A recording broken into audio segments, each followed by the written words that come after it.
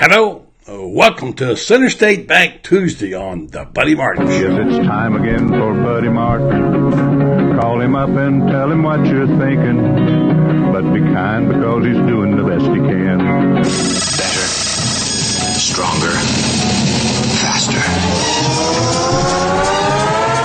Mama says that alligators are ornery because they got all them teeth but no toothbrush. Hey, what if the voice calls while you're gone? Take a message. Bye! You ready, champ? I'm ready for this my whole life. I'm incapable of small talk. But that's why you love me, right? Kind of intimidating to be in the presence of so many great athletes.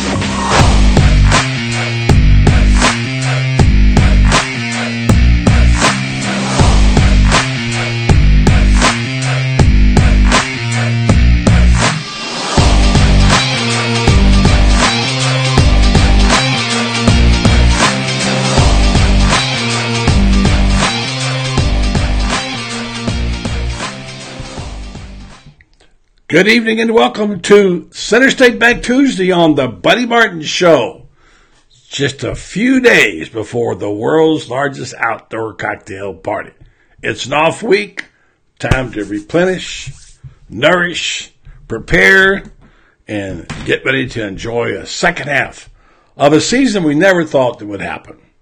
Which raises an interesting question I pose tonight in the show tease.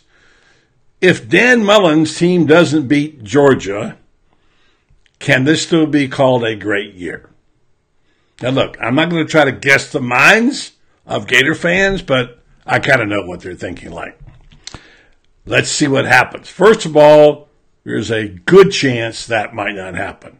Certainly the Florida Gators have at least a better than puncher's chance to beat the Bulldogs. But let's not get out of whack too soon here. Take them as they come. Enjoy it while you got it. Like I said to you, after the Vanderbilt win, you got 2 weeks to really relish in it right now. And so it's been a good time so far, hasn't it? So continue to enjoy until the time gets right. All right, so let me just tell you a couple things. Check it out. Yeah, the new shirts are in. This is for the elites. Those of you who ordered them, you can go on All Four Sportswear and check it out. Those people member to the elites, and I'm going to put that list up in just a second. Got a brand new elite member tonight, and he's a terrific person, and the guy you all know who he is has joined the elites. So we'll tell you about that tonight. Our guest is Chris Doering, always a popular guest here on the program, and we'll get to Chris on a couple of things like, what about this call on Saturday when they call double unnecessary roughness penalties? The consequences of which Florida paid greatly. I got in a little bit of a heated discussion today with two friends of mine at lunch, both officials, one formerly of the SEC, one a high school official, about what happened there and why it was a lousy rule. That's just me. Maybe you think something different, especially when it calls Florida one of the best defenders and a rule that I don't think 90% of Americans football fans even knew, and most coaches. So that needs to be looked at. And I heard Steve Shaw today on Paul Feinbaum's show kind of dance around it without answering it. I want to ask Chris about that. And then David Moulton will be with us a little bit later on. David's an astute football fan. We'll get his take on it from the non-player standpoint. But what do you think? Is this a good rule or a bad rule? What about the fans of LSU pouring down the field? $100,000 fine for that. When's the last time that ever happened to Florida? Some people are saying tonight, we never did that at Florida Field. I don't know. I know the other teams did it at Florida Field. I'll tell you of one I remember many, many years ago. We'll discuss that as well. So tonight, we'll discuss those things. Did a show today with a guy named Rock Riley down in Orlando, guys I knew in Denver and TV, and he talked all about the kingdom. By the way, there it is right there. Wait a minute, right there on the shirt, Gator Nation Kingdom. And he was so impressed with our group and so impressed that we had done all this and so impressed that the whole thing behind this was actually partaking with the fans. He says, but he's the only person I know who does in the media, who tailgates with the fans. Well, sure I do. Why not? Of course I do. Incidentally, if for whatever reason you didn't get the message tonight that we were going live, as sometimes it happens, please go on and let people know we are live now on the Buddy Martin Show page. We put this tease up every day. Some days it takes and some days it does not. But nonetheless, if you can, that would be great. All right, let's say good evening to a few folks before we get to the elite list. I'm going to give it to you in just a second. And we're going to dial in Chris Doering here momentarily. Good evening, Jamie. He's already answered the question about Dan Mullen, which we'll get to. Whether or not it can be considered to be a great season, and will Gator fans complain if he doesn't beat Georgia? Good evening to Jeff. I don't think I know Jeff, but Jeff, welcome Jeff Berryhill to the program. Terry Wilson has nice words to say about Chris Doering.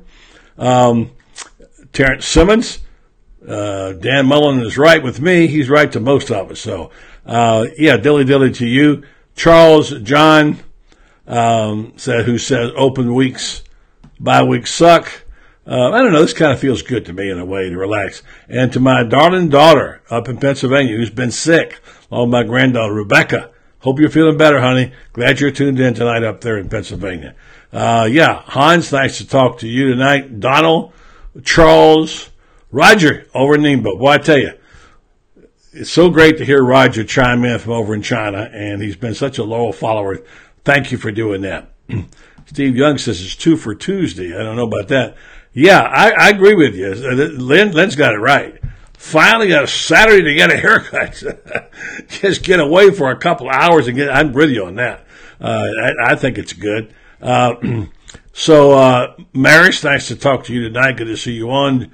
Jack, always, and so on. So we'll get to all you folks here in a moment. And glad you're posted. Glad you're on tonight. And I want to tell you about this before we go to Chris Doering. Here's a little something for you, okay?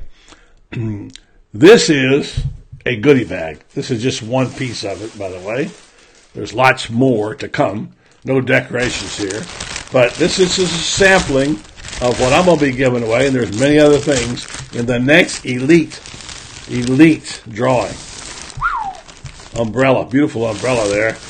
Here's a flag you can fly to go to Jacksonville on your car right there.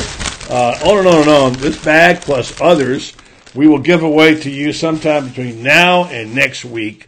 So some lucky person will draw a bunch of stuff.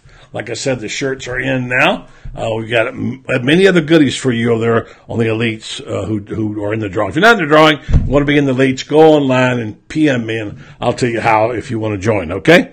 Let me put the elites up real fast and say welcome to another person that I'm very proud to have in this group. He, by the way, is having a trophy named after him with the Ocala Quarterback Club. Here's what it is. There you are, okay? GNK Elite. Right there on the sleeve it says Elite. There you are, the most updated list. I'll get my name out of the way there. And you'll see that last name. The great Scott Brantley is now a member of the Elite. Yeah. And the Scott Brantley Trophy would be awarded to some young man in the 6-county area here next spring who exemplifies the traits the Scott most admires in football players, and that includes academics and citizenship and character and what have you, in addition to football. So there you are, all you folks. Thanks so much for supporting us. A lot of those folks I haven't heard from lately. Where are you out there? Let's tune in. Anyway, thank you very much for supporting. This is going to be a reward for you. We'll continue to reward you, and we'll let you know more about things that we're having. Just so you know, we don't do tailgates through Bubba anymore. Spoke to Bubba a couple of days ago. He's doing well. I'm glad to hear that. Bubba's not doing the tailgates, but we try to get together when we can, and we'll continue to do that. I'll let you know what we got going on with that, okay? So I want to get that across to you right there, and then I want to do this. I want to get to a few of our friends and say good evening to them, okay? Starting with Center State Bank.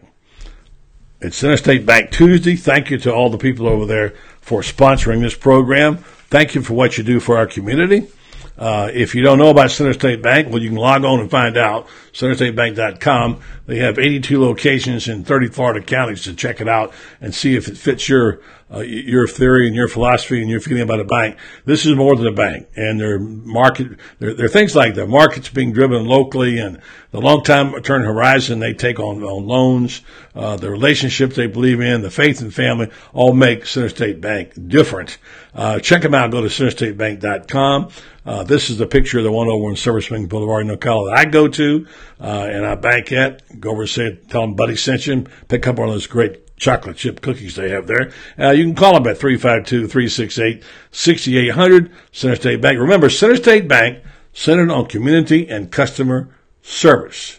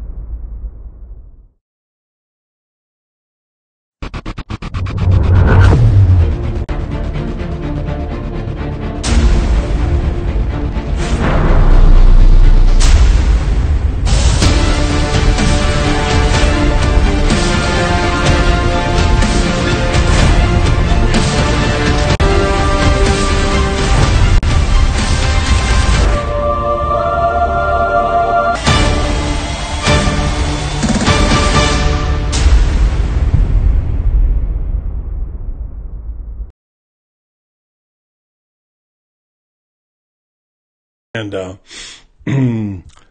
Chris Doering, who does a nice job on SEC Now. I've enjoyed it. I make it a point now to try to listen as often as possible because I think the late night, I like to get the SEC wrap-up, and I don't always get that SEC wrap-up. So I'll look forward to seeing Chris on when he's there. And let me see if I can get Chris's number up here. It doesn't want to come up real fast. I'll get it. And, yeah, we'll get his take on some of the rules, some of the things we just talked about, some of the play. And I mentioned in this on the note pregame tease, and I'll mention to you, which Gator has been the biggest surprise success, okay? Which Gator? There have been some we expected to deliver, and they did, but which one of these Gators have actually been the biggest surprise? And I think that's what's going to be interesting, that because we didn't expect all this stuff. We thought we'd get some good play out of certain people, but I think some of them have been way above what we expected. Let's see if I can get Chris's number to work here. What I didn't want to do to Mr. B tonight. Okay, got that, and then we got. Okay, that should hopefully get us Chris.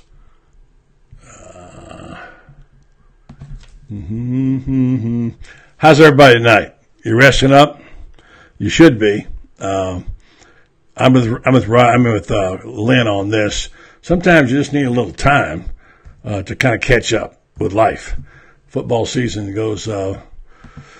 Football season is a long, long time. We forget sometimes how long it is, don't we?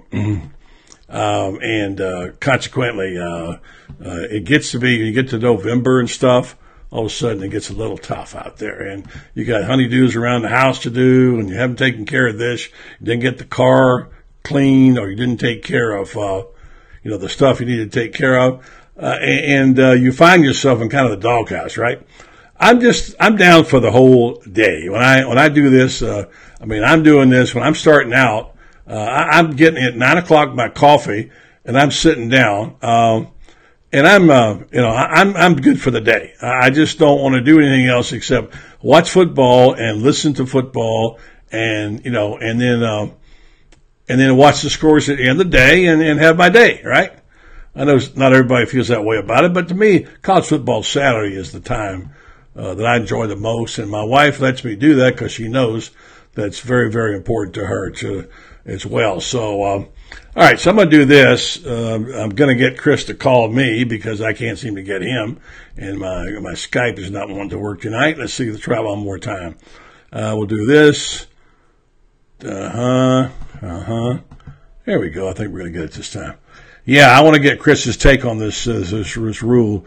I mentioned it on the show, and I'm upset about this rule that penalizes someone like Voshon Joseph for a penalty for something that happened to his team, and he gets thrown out of the game. That's just not right to me. I don't like that rule, but that's just me. So, and the officials I talked to today, who were quite well known, did not agree with me about it. Hello. Mr. Chris Doering of SEC Now, you're on the air with Buddy Martin on a Center State Bank Tuesday. Good evening to you, sir. How you doing, buddy? Good to be back with you, man. Yeah. Last time I saw you was around 12:30 on Saturday night. You looked like you put in a full day. Reminded me of the days when I used to do NFL Today with Terry Bradshaw. We get there at 9 in the morning and leave 8 o'clock at night. Walk out of the studio staggering. Having seen a lot of football there. So anyway. It's a long day for sure. Sorry about the dogs here, man. What's his name, by the way? We're there about noon and get out about 12:30, 1 o'clock in the morning. So it's a full day for sure. What's your dog's name? I got 3 of them now. I got Warfel, and who else? One that was just barking there. I got a little one named Bentley that's a Morkie, and then I got a miniature Australian something that's about a year. His name's Winston. So we got a full house of pets. Yes, sir. You didn't name him PK Young or anything? No, I didn't go with the. I should have. I should have gone that route. But you know how I named my kids Taylor and Tyson. Yes. You know how much I have an affinity for TDs. So yes. That's there you go. I understand. Mm-hmm. Hey, who do you think the greatest athlete was in the history of PK Young? Greatest athlete in history may have been Willie Jackson, perhaps. I mean, Willie. You remember Willie not only played football, but had some basketball time too. I remember Willie. Great basketball player. Willie's coaching at Hawthorne. He was at our quarterback club last week with his son. Yeah. Khalil. Yeah, that was one of the big accomplishments. I think it was 98 or 99. Small little PK Young. I had 92 in my graduating class. We had five guys from PK Young playing in the NFL at the same time, which was pretty cool. That's great. Let me tell you a couple you might not know about. First of all, you know Doug Dickey went there, right? Yeah, I do know Doug Dickey. Okay. Yes, sir. Here's a guy that you could easily say could say certainly one of the 2 or 3. You were a great athlete, multi-players. This guy was a football player, basketball player, baseball player, played football at Florida, played football for the Cleveland Browns, and played baseball for the Cincinnati Reds. Bernie Parrish. Yeah, I heard stories about him. I never got to see any of the film, but I've always seen his name up in the PK Young gymnasium. So I definitely was familiar with his accomplishments. Street tough. I'll tell you what I saw. I was on the baseball team at Florida. Didn't get to pitch much. But I was on we played Auburn when I was a sophomore there at the old baseball field. And Bernie had a broken wrist or broken hand, whatever.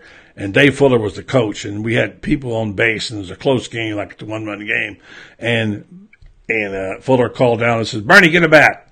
Bernie gets up, has a cast on his wrist, rips the cast off of his wrist, okay? Goes up to the plate and drives in a winning run. Nice.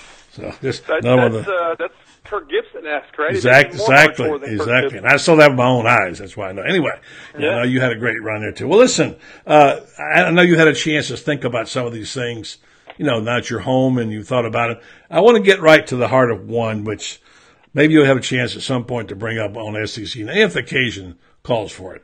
And that is this whole thing with this unsportsmanlike conduct, what I call offsetting, which is ridiculous. And we know the story. Voshon Joseph got that unsportsmanlike, and you can argue a little bit about that, although certainly he did body slam it. But don't forget, as Scott Bradley said today, the running back had a little part in that too. If you saw him, he was going after the whistle and keep going. But let's just give him that one and say he deserved that one. This now to come back when Derek Mason comes over on the field and he and Mullen get into it, and the refs come over and they assess a where I'm going, a sportsmanlike conduct, and they eject or disqualify Voshon Joseph. I thought was horrible. Yeah. Horrible rule. And I got argued that today, but 2 officials tell me I was wrong. Now, having said that, I hope I didn't influence your thinking. I didn't see you weigh in on that one on Saturday night. Maybe you did. I might have missed it. What's your take on that? I mean, I think it's a ridiculous rule as well. I understand if that team personal foul is the first personal foul, then I can understand that because the player at least has some warning that he needs to walk a tight line because of the first one. But for the second one, to be called and count, the team to be the second one, and to him to get ejected for something that he may have not even had any part of doing is ridiculous. And let's think about it. This isn't basketball. This isn't baseball where you have so many games throughout the season. You get 12 opportunities that you're guaranteed for. And so this kid gets ejected for a team unsportsmanlike conduct or personal foul penalty, and he misses 1/12 of the season almost, or at least the majority of that game. It's just, to me, it's far too harsh a penalty. It's an easy fix, right? It's an easy fix just to say if it's the second penalty, then doesn't lead to an ejection. Right? If the second one's a team foul, then it doesn't lead to a team ejection. I think that'd be fair. That makes a lot of sense, and here's why. You're right. Here's the honest truth, I believe. I can't prove this. I don't think the officials had any idea of the consequence of the rule when they called it. They realized it after, and they were stuck. They couldn't get the names of the people. They wouldn't name the coaches, and so they gave a blanket indictment to both teams, which I could argue that was instigated by Derek Mason. From where I sat, I don't know the full facts of the story. But, of course, in sometimes officiating, it's the instigator that gets off. You never know on a rate. But and to call that penalty and then realize, whoops, wait a minute, they did a big disservice to that kid. And so then he acted like a jackass and wouldn't go off the field. And that's where I say where he could have gotten unsportsmanlike right there. But I mean, and I asked my friend Paul Fama about it. He had Steve Shaw on today, and Shaw didn't really get into the heart of that one, but he's called it an unfortunate situation. It's not unfortunate. It's stupid.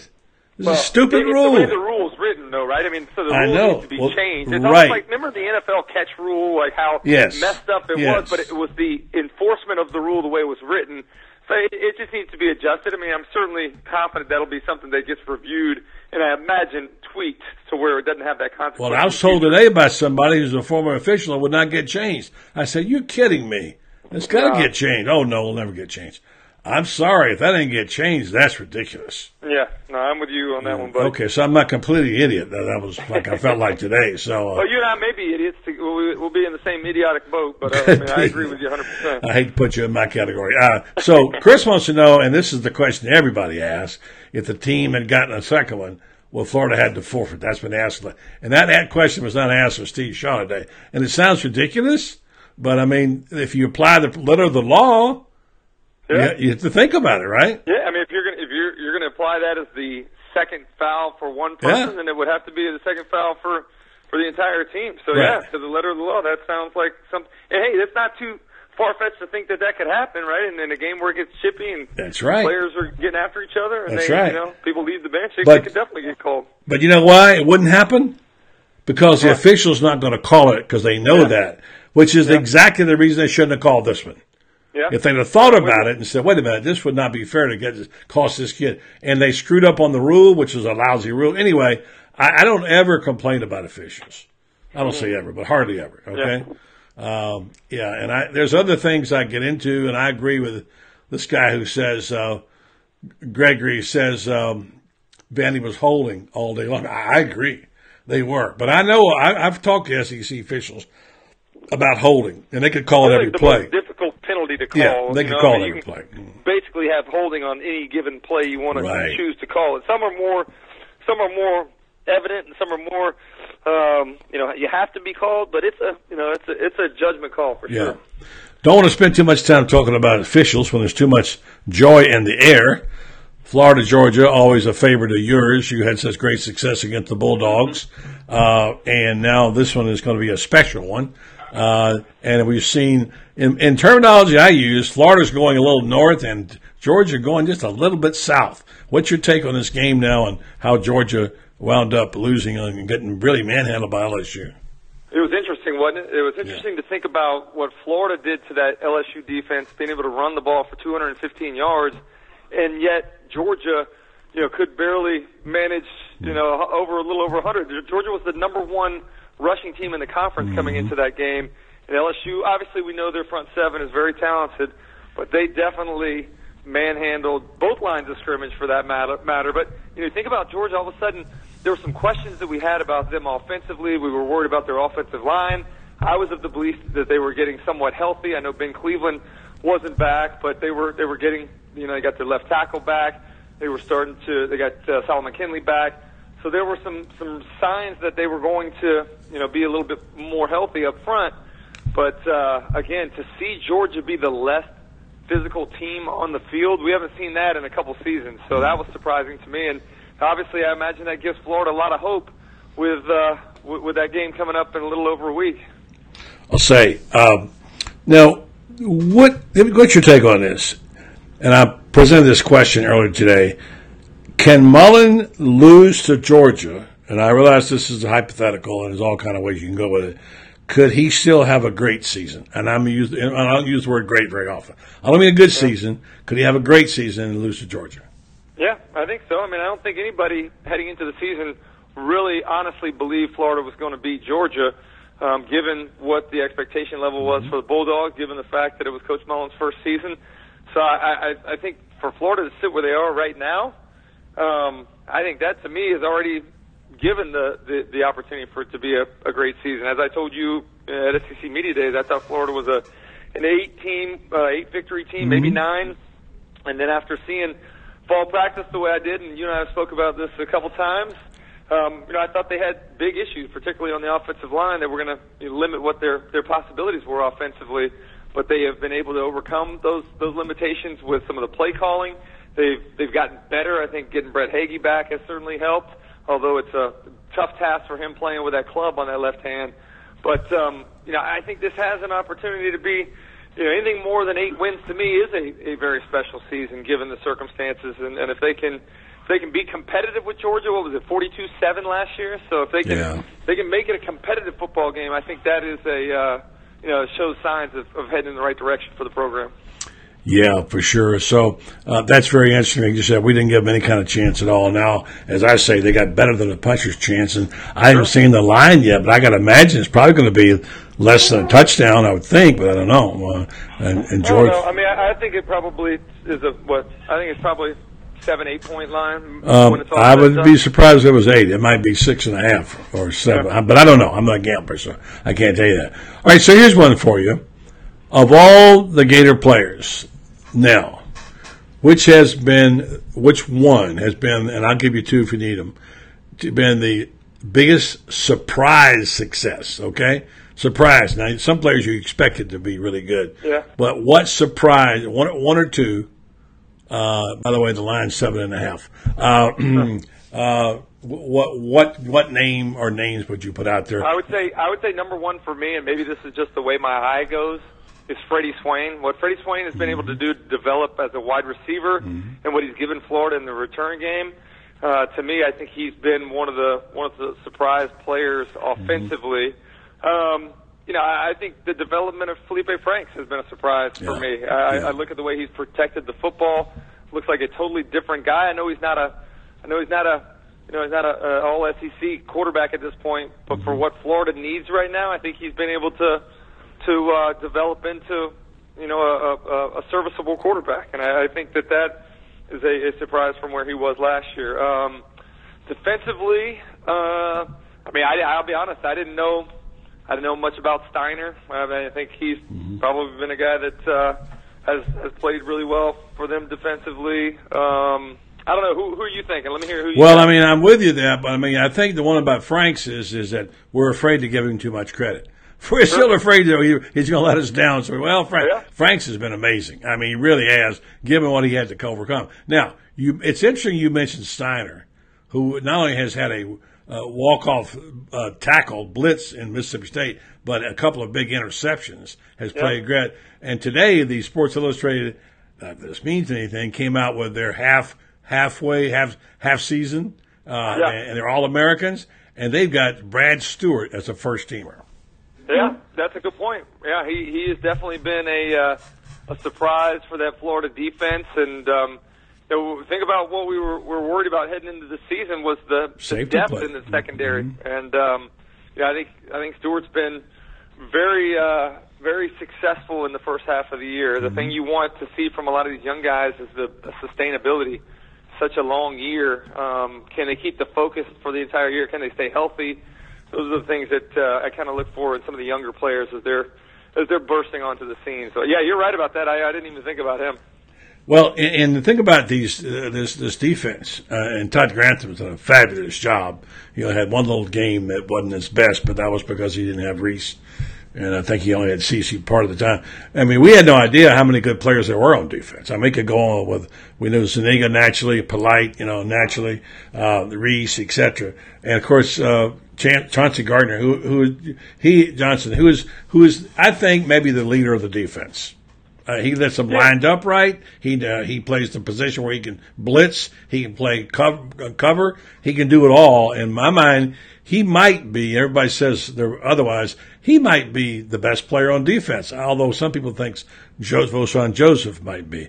But I got to put Chauncey on there. I'm with you. I like Chauncey. I think what he's done, in terms of, I think he's improved his tackling. I love the versatility where he can play in that nickel spot is very difficult to play. As you mentioned, you got to be able to cover, you got to be able to run support, you got to be able to blitz, and there is a very there's a nuance to blitzing from that slot position. So I'm with you on that. Voshon, it's interesting because I think Voshon with Reese and without Reese is a very different player. Yeah. Reese has been huge in terms of, and I would disagree with you. I think the leader is Reese. I mean, you look at the difference, the way that defense played with him back in the lineup, and I know some of it had to do with getting CeCe Jefferson back in there too. But I think in terms of getting everybody aligned, solid tackling, no question, getting building the confidence of the defense as a whole, I think getting him back was the single biggest jump that this defense made. Well, I can't argue that. I'm a big David Reese fan. But here's the thing, and here's why Chauncey. Tackling is one of the reasons. When you play in Todd Grantham's defense in the nickel position, you're a quarterback. You got to know just when to go and when not to go. That blitz has to be perfectly timed. And you got to cover some of the best receivers at the same time. So you got to do it all. And I'd say Chauncey's right there. He's really impressed me this year. And so has Reese. But, I mean, the defense has been, I'd say overall, the biggest surprise of the whole team is the defense. Yeah. No, I think they have definitely shown some significant improvement from that Kentucky game. And I don't know if that was an aberration or if that was what the defense was going to be like until you got Jefferson and Reese back. Yeah. But they made a significant improvement in terms of, I thought improvement in terms of tackling. Right. I thought they got more aggressive with what Todd Grantham was able to call defensively after that too. So, I mean, it just looks like a totally different team than we saw against the Wildcats in week 2. All right, so you're heading up to Charlotte again this weekend. And Charlotte this weekend, man, it's week 8 now? It's hard to believe we're already through, heading into the 8th week of the season. Where's it going? Isn't it? Crazy. Well, we'll be tuning in to watching you. We appreciate very much the time tonight. Always enjoy talking football with you, Chris. No, enjoy being on with you, buddy. Anytime, man. Have a safe trip, and we'll find out. We'll check out your picks later on in the week. All right. I've been on fire lately. I picked Tennessee to win outright. Ooh, look at you, man. You're rocking. All right. Well, we'll tune them in. Thank you, Chris. Chris Doering. Appreciate it, buddy. All right. Chris Doering. Let's do this. Let's talk to our friend about this. No one ever plans a car accident. Having a plan after you've been in one, however, can make a world of difference. Daniel L. Hightower has been fighting for accident victim justice in Ocala and statewide since 1976. After meeting with Dan and his team, you'll know your case matters, that you matter, and that Dan will fight hard to get you just results. If you've been severely injured through no fault of your own by a careless or reckless driver, you need Daniel L. Hightower.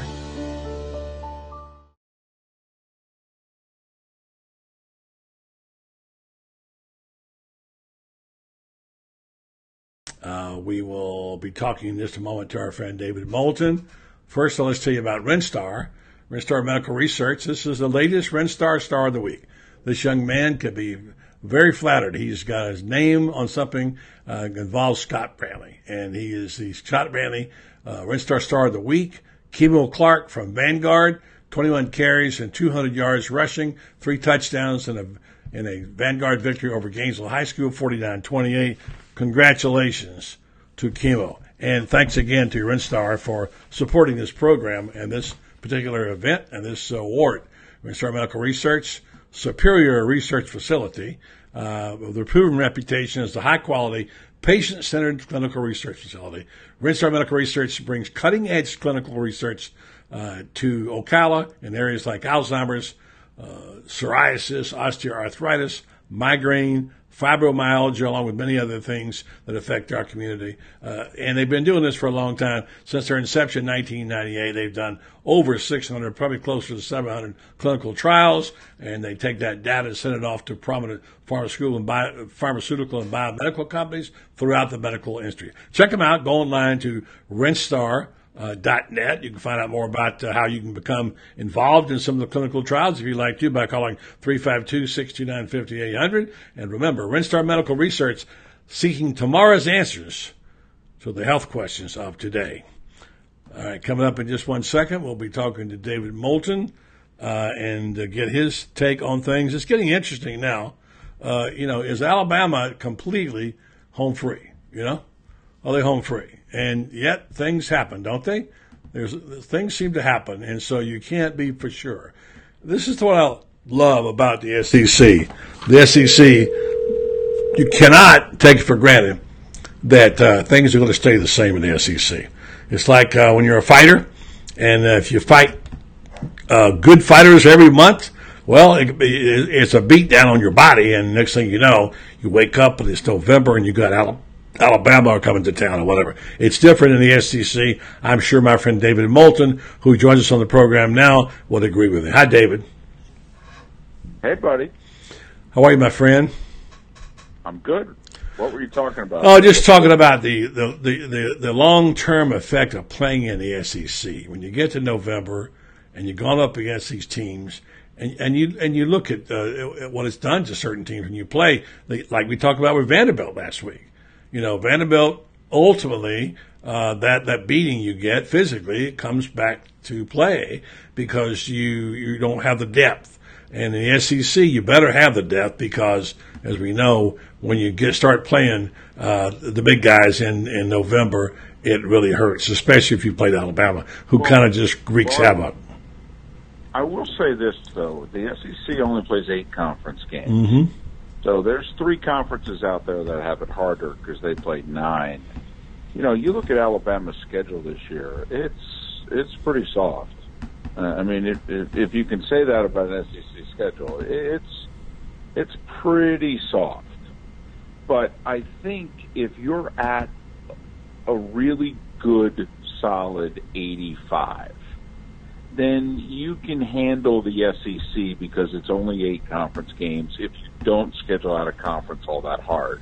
And most SEC teams schedule 1 challenging game, and then the other 3 are layups. So it's hard, but it's doable, particularly if you can figure out a way, schedule your bye week before your big game, 1 softie every month. You can do it. And I think Alabama's the best at spacing it out, the bye week at the right time. It's always before LSU, before their stretch in November. I love the way Alabama lays their schedule out. And I think it's doable, but you've got to be at a good place with your 85. And Florida's still a year away, I think, from being where Dan would like them to be. We all know what the number situation was late in, a year or so ago with McElwain. Florida's not that roster. You could see why this part of the year, did the bye come at the right time? Because they need a break. They're not as deep as 4 or 5 other teams in that conference. I hear what you're saying. I do not agree with you, and here's why. I think, number one, right now, Florida is a tired team, but they have a right to be. They played some tough road games, and it's not easy. I don't care, even at Vanderbilt, when you're having to battle back from an 18-point deficit. But I think this team is healthy, which is something that wasn't at the beginning of the year. I think their depth has been coached up to where they have better than average depth. I think young players, you look at right now the secondary. Sports Illustrated's halfway point All-American came out tonight. They got Brad Stewart listed on there as number 1, as their All-American player. Nobody knew who, except the people who followed recruiting, nobody knew who Brad Stewart was a month and a half ago. And I think there's more talent than we realize. Here's the other part of this. There are no easy outs, although you might call Vanderbilt one. They weren't for Florida, and you go look at Auburn. Look at what happened to Auburn, and look at Tennessee that we thought was dead and gone. I mean, because so you got somebody coming at you every week. They're not playing the softies of the Pac-12 or the softies in the Big 12, whatever. Down the bottom, you got some easy outs there. There really are no easy outs in the SEC. And, yeah, there's some powder puff games in there. But I'm telling you, physically, I think you take a bigger beating in the SEC than you do anywhere else. That's just my opinion, but what do I know? So. Well, I agree with that. I agree with that. It's the most physical conference. They put the most guys in the pros. But they do play one less conference game than every other conference except the ACC. And this is not a conference that usually schedules aggressively. Now, Florida schedules as aggressively as anybody because they play Florida State. Yeah, I'll say. I wish they give it all the powder puffs, believe me, but that's just the way it is.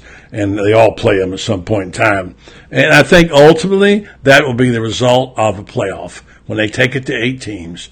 If you play too many powder puffs or cream puff games, it will cost you so much in points you can't afford to do it. In my opinion, that's I disagree with that because the more spaces they allow, the more you can get away with bad scheduling. See, to me, if you extend it beyond 4, like I could argue, and I know this won't happen. But I could argue, because I'm not one of those pick the 4 quote-unquote best teams. That's a beauty contest. I don't think it should be a beauty contest. I think it should be a resume contest. I think the results should matter. I think who you play should matter. I could make the case, and I know I would lose, but I could feel comfortable making it, that if Alabama loses to LSU and they don't win the West this year, I don't think they should be in the playoff. Because their schedule's embarrassing, quite frankly. That's how soft it is. And they've got 2 games on their schedule. I mean, they really do. 3 tops. They got LSU, A&M, and Auburn. They got 3 games. 3 on their whole schedule. I mean, and if they lose one of them, they should get a spot in the playoff. I mean, buddy, they have 9 wins if the bus makes it to the game. They really do. They've got 9. Did you say A&M? Yeah, I said A&M, LSU, and for them, Auburn. Yeah. Yeah. Auburn will get it together by the time they play Alabama. I'd have to, of course, who knew Auburn would be like they were? None of us did. This is shocking. Listen, I talked to a friend of mine this week who said his friend, who's a former Power 5 coach, went to Auburn to visit 3 weeks ago and came back and told him, I'll be surprised if Auburn wins another game. Something has gone terribly wrong down there. I don't know what it is. Oh, well, there's no doubt about it. No doubt about it. They were disinterested against Tennessee, and you can say a lot of things about the Vols, but those guys are playing for him. And they whooped Auburn much more than the final score. And there's something, listen, I was talking to somebody earlier today in which there's discussions there about a buyout. Do you know what the buyout is? Yeah, $32 million. I even heard 38. Yeah, well, I mean, it's staggering. Yeah. Staggering. And now on Feinbaum's show today, one of the guys, reporters down there, said it's a doable deal. I mean, what you're going to do is become the next Tennessee, which has been a dumpster fire, for quite some time. And I think maybe they got a chance now of getting it sorted out a little bit, obviously. But yeah, I mean, I was surprised that Auburn bit last year when Gus was leveraging Arkansas so much. I thought Auburn should have let him go. When the price got that high, I think Auburn should have said, you know what, we're really grateful for everything you've done, but we're not going there. We're just not going to do it. We'll find somebody. We can get good players here. We can compete. Because Gus has always had a faction there that was not in his corner. And you knew at the first sign of distress that group was going to, raise their hand and say, told you. And this season is a nightmare right now. Well, it's easy to say that now, but look at the time. Look at the games he had just won.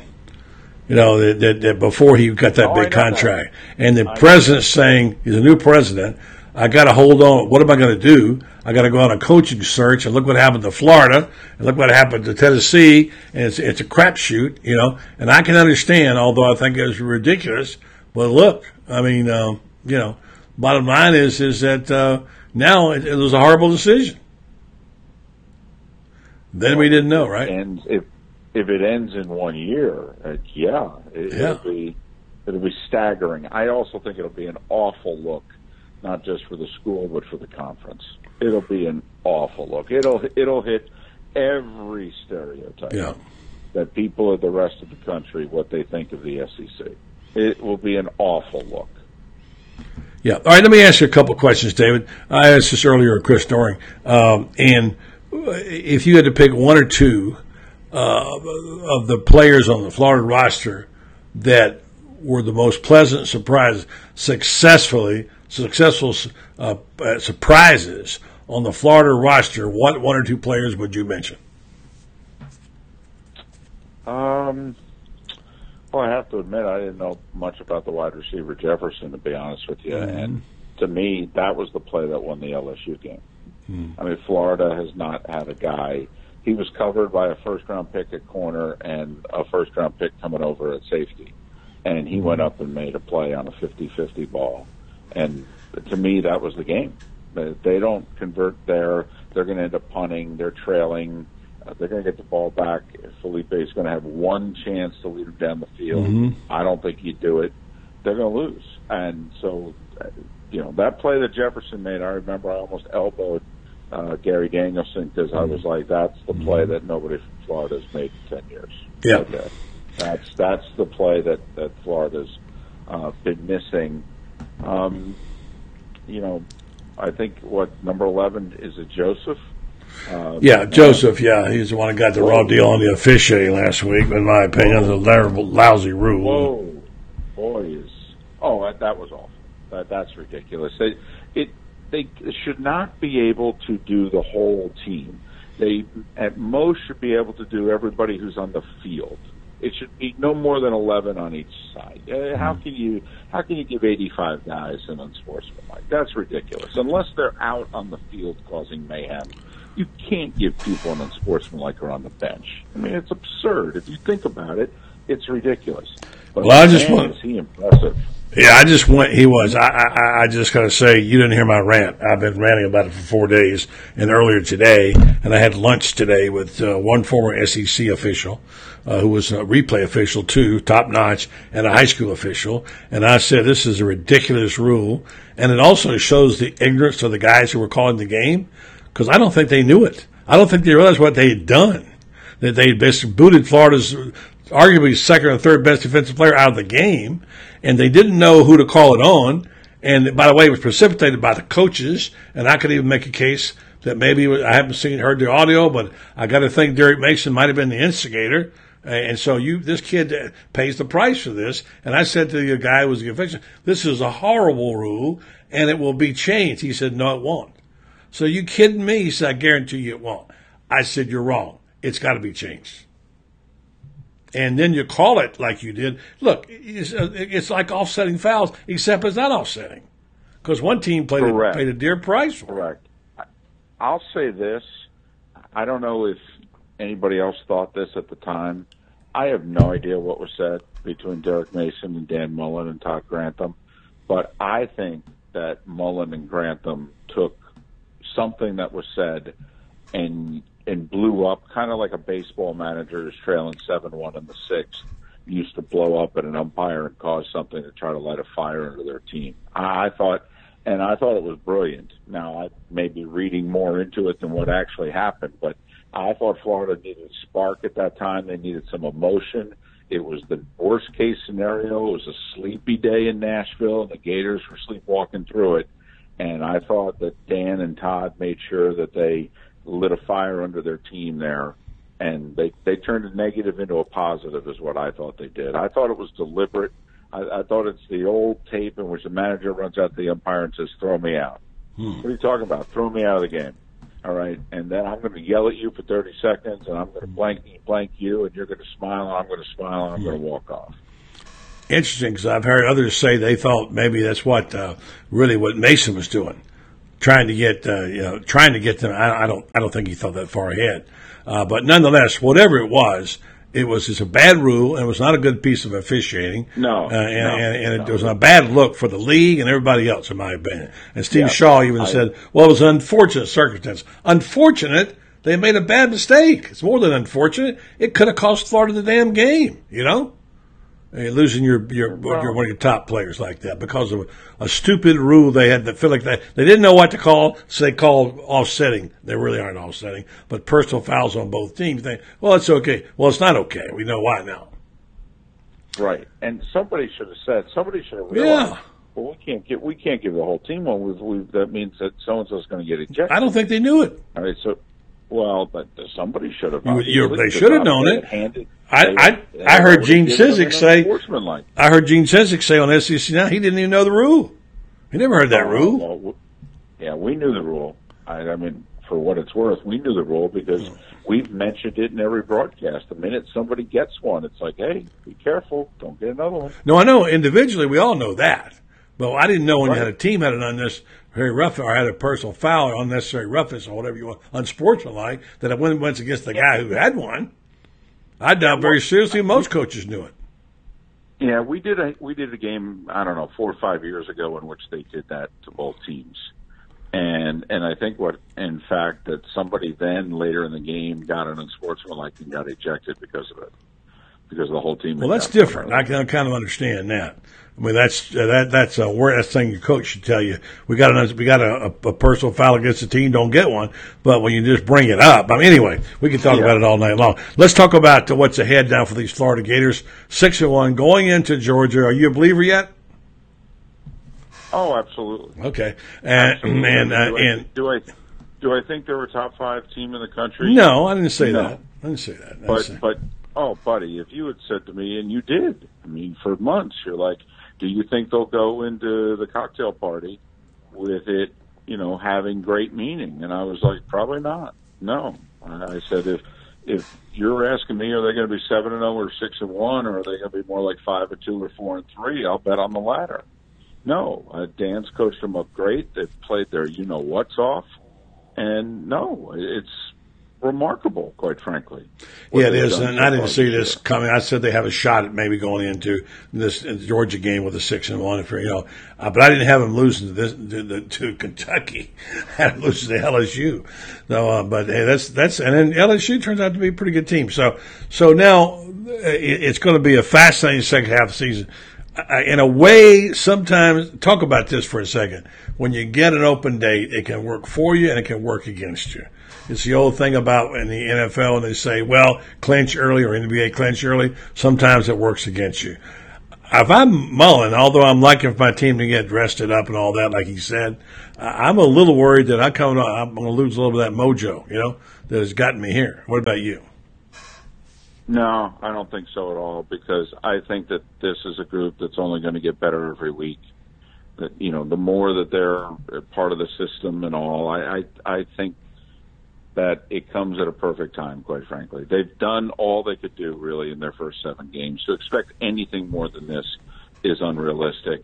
A couple days, and to make sure that, all right, now focus on, hey, we got some goals ahead that we can reach here. We win a week from Saturday. We're probably going to Atlanta. Come on now, let's do this. They humiliated us last year. Sit down, guys. Let me show you the tape. They humiliated us last year. We got a score to settle. No, I think it's fine. The bad thing for Florida is I think it also now comes at a perfect time for Georgia, because they just were awful against LSU. The coaches were awful. The players were awful. They were bad. And so this allows Georgia a chance to regroup. And also, Georgia's got to figure some things out. Yeah, they got too many quarterbacks and no quarterbacks. They got to make up their mind. They don't know what they're going to do. Fromm is not the guy you can put. You can't put the game on Fromm's shoulders. We found that out.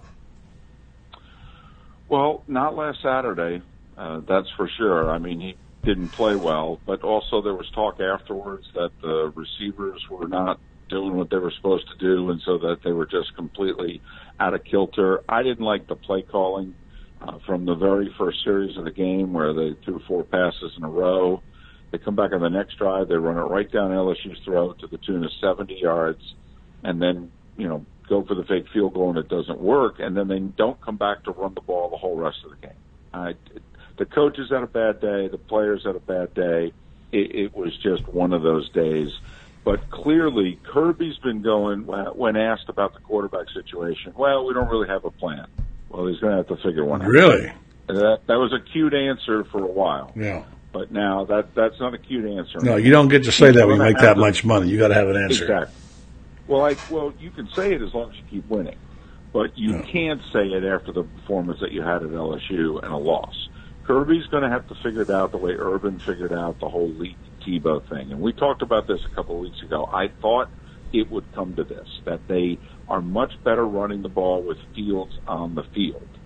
And they couldn't run it effectively with just Fromm on the field. So they got to figure something out. And if I'm Florida, I can man up those wide receivers, and I can look at Georgia and say, well, you're going to have to take Jake Fromm off the field because we'll stop your running game otherwise. So bring it on, big fella. And I could see the cocktail party being a big old slobber knocker because I think Georgia's going to look at Florida and say, I don't think Felipe Franks can get to 20 against us.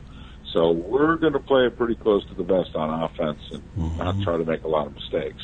I could see it being a 17-16 really physical, played in a phone booth game, a lot like the LSU game, to be honest. Mm-hmm. Yeah, I mean, that could happen, but that's been tried this season already in terms of trying to line up and tee them up, whatever to say. All right, Frank's try to see if you can beat us. And I think that they have Mullen's play. By the way, how'd you like the fake punt call? Love it. Yeah, absolutely love it. One more in the repertoire, right out of Urban. Urban, that's one of his deals. Yes. And I don't know why, if you play against Urban and Dan Mullen, that you're not ready for something. Yeah, because they always do it in big games. Yeah.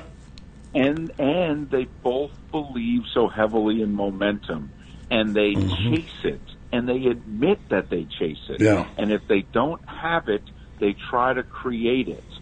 And I don't know why that Vanderbilt wasn't ready for it, because it was clearly when Florida gets behind under Urban and now under Dan, expect the coach to try to do something to jumpstart things. He believes he has to. He always has. Yeah, you're right. Well, here's the question of the night. I'll let you go. Is that if can Florida lose to Georgia and still have a quote-unquote great season? I was sitting with a person very close to me tonight before last and said, big Gator fan, long time, who said, I almost wish we'd lose to Georgia. I said, why? Because we could wind up and beat FSU and win the rest of them and have a good year and not have to play Alabama. An unusual way of thinking about it. But do you think Mullen can still lose to Georgia and have a great year? Sure. Absolutely. Win the rest of your games, put a 10-2 up on the board, and then go to a bowl game? Yeah. A really good one? Yeah. Oh, hell yeah. You've had 2 4-win seasons in the last 5. I can't argue with you. I'm just asking the question. I'm not saying you can't, but I'm just saying that. Absolutely. Yeah. Absolutely. And where do you start? Do you start from the point of when the season started, what you expected, or once you get into the year at 6-1, you get greedy? Which one? I think you go back to before Labor Day weekend, and if you had asked all your listeners, if the Gators go 10-2 this year but don't make it to Atlanta, would you consider it a good season, a very good season, or a great season? I think more people would have said great because of where you were coming from. 4-7 to 10-2? Mm-hmm. Huh. I don't know. That seems great to me. Well, I don't know if I... Third in the East. Yeah, I think what we'll be able to say then, it's a new day in Gainesville. And I think we're just about there at this point in time. Yes. Yes. I'm not ready to pull that trigger just yet, but I think you're going to see it in recruiting too. That's when it all changes, doesn't it? Yeah. Yes. And I believe that the Mississippi State game followed by the LSU game, I believe that that's going to change the recruiting story in this state, where 3 weeks ago, Florida State and Miami were still winning the 4 and 5 stars more often than not when they went head-to-head with the Gators, and I think that's now going to start to turn. Mr. Moulton, I appreciate it, my friend. Thank you so much. Hope we talk to you next week. Where are you going this weekend? Knoxville for Alabama, Tennessee. All right. Cocktail party. All right. Well, then I'll see you at the cocktail party, my friend. Absolutely. David Moulton. Appreciate it, buddy. Thank you. Okay, David Moulton. I want to put this up. Here's some grades, and I'm going to do a couple of them. I'll do this. I'll go back over here and do this. We'll get this in for the night and tell you about Mark's Prime and also Tupperware and the Quarterback Club. And this, of course, is one of my favorite places on the planet to eat, and it's Mark's Prime, steakhouse and seafood. And you hear me talk about it because I like to eat there. Now, I see the thumbs going up. I'll be there on Friday night. Hold me a table, Cindy. I'll be there with my friends. We'll be eating there, and of course the great steaks and the seafood, fresh seafood, and you know how I like that sautéed spinach. Of course, sometimes I get the twice baked. I tell you, the garlic mashed potatoes are to die for. Anyway, it's good stuff. All of it's good. There's also a chicken dish there that's one of the best I've ever eaten. If you haven't tried it, go for a special occasion or otherwise, because it's an exceptional place when you have something that an anniversary or a birthday or whatever, or a promotion. This is the place to go because it's elegant and it's good, and the food is good, the service is terrific, and they aren't kidding when they say they want you to have a unique dining experience. And and if you talk to the real good chefs, they'll tell you it's all about your palate, and they want to please your palate, and they do that with this beef and this seafood and the wines they have there, and they take great pride in it. One of the best restaurants in all of Florida, if not the Southeast. I've eaten in many New York steakhouses, New York City steakhouses, and Mark's Prime. This is steakhouse and seafood is right up there with them. So check them out. 2 locations to serve you. One in Gainesville, call 352-336-0077, or in Ocala, 352-402-0097. They have complimentary valet parking. You can go online at marksprimesteakhouse.com and see for yourself. Mark's Prime Steakhouse and Seafood, creating a unique dining experience which you're going to enjoy. I guarantee you. Okay, I want to just say one more thing here about my friend Jen, who's got this Tupperware thing going. If you need any of this stuff, this is the person to get it from. I'm going to update some of this stuff soon. Jennifer's going to send me a new picture. The pressure cooker is still a great deal, but there's so many other things you can get from Tupperware. If you're not familiar with it, well, America's been using it for 100 years practically, and you use it for so many different things, including you can put your leftovers in it, you can tailgate with it, you can shop for presents, for holiday gifts. Go online and look at some of those things. They got some really good bargains in there for things if you want to get for your friends. Just go to that address right there above. It's jenlay.mytupperware.com, or go to Facebook, Tupperware Jen, and check it out. You can order right there. Tupperware is a household legend in our country. Check it out right there. All right. Let's see. I want to do this. Let me get over here and show you. Here's somebody did one thing. University of Florida has done a great job on. They have really done a great job of graphically, in the social media department with things like this. Now, this is something that someone did from grades in Vanderbilt, and these are the grading. If you haven't seen these, of course, we know they grade out champions. They get rewarded for it. Look at the game Jawan Taylor had, the tackle. A guy whose name we haven't called much. We know about P. Ryan. He's been one of my favorites, and Edgar Thompson, I've been on him since week 2. By the way, Edgar will be on tomorrow night again. Morrill Stevens is having a big year. He consistently grades out good. Good soft hands, good blocker, good player. And C.J. McMillions is a name we haven't seen up there. Quarterback who's been came in late, was injured the first game. He's playing. So then again, there's Jawan Taylor down below. I guess these must be some kind of seasonal grades. This is Vanderbilt. So don't know why. Oh, a different Jawan. There's 2 different Jawans here. Okay. Anyway, so that's what we got going on for grades. Thought you might want to take a look at that for the heck of it. Let's see what else we got here.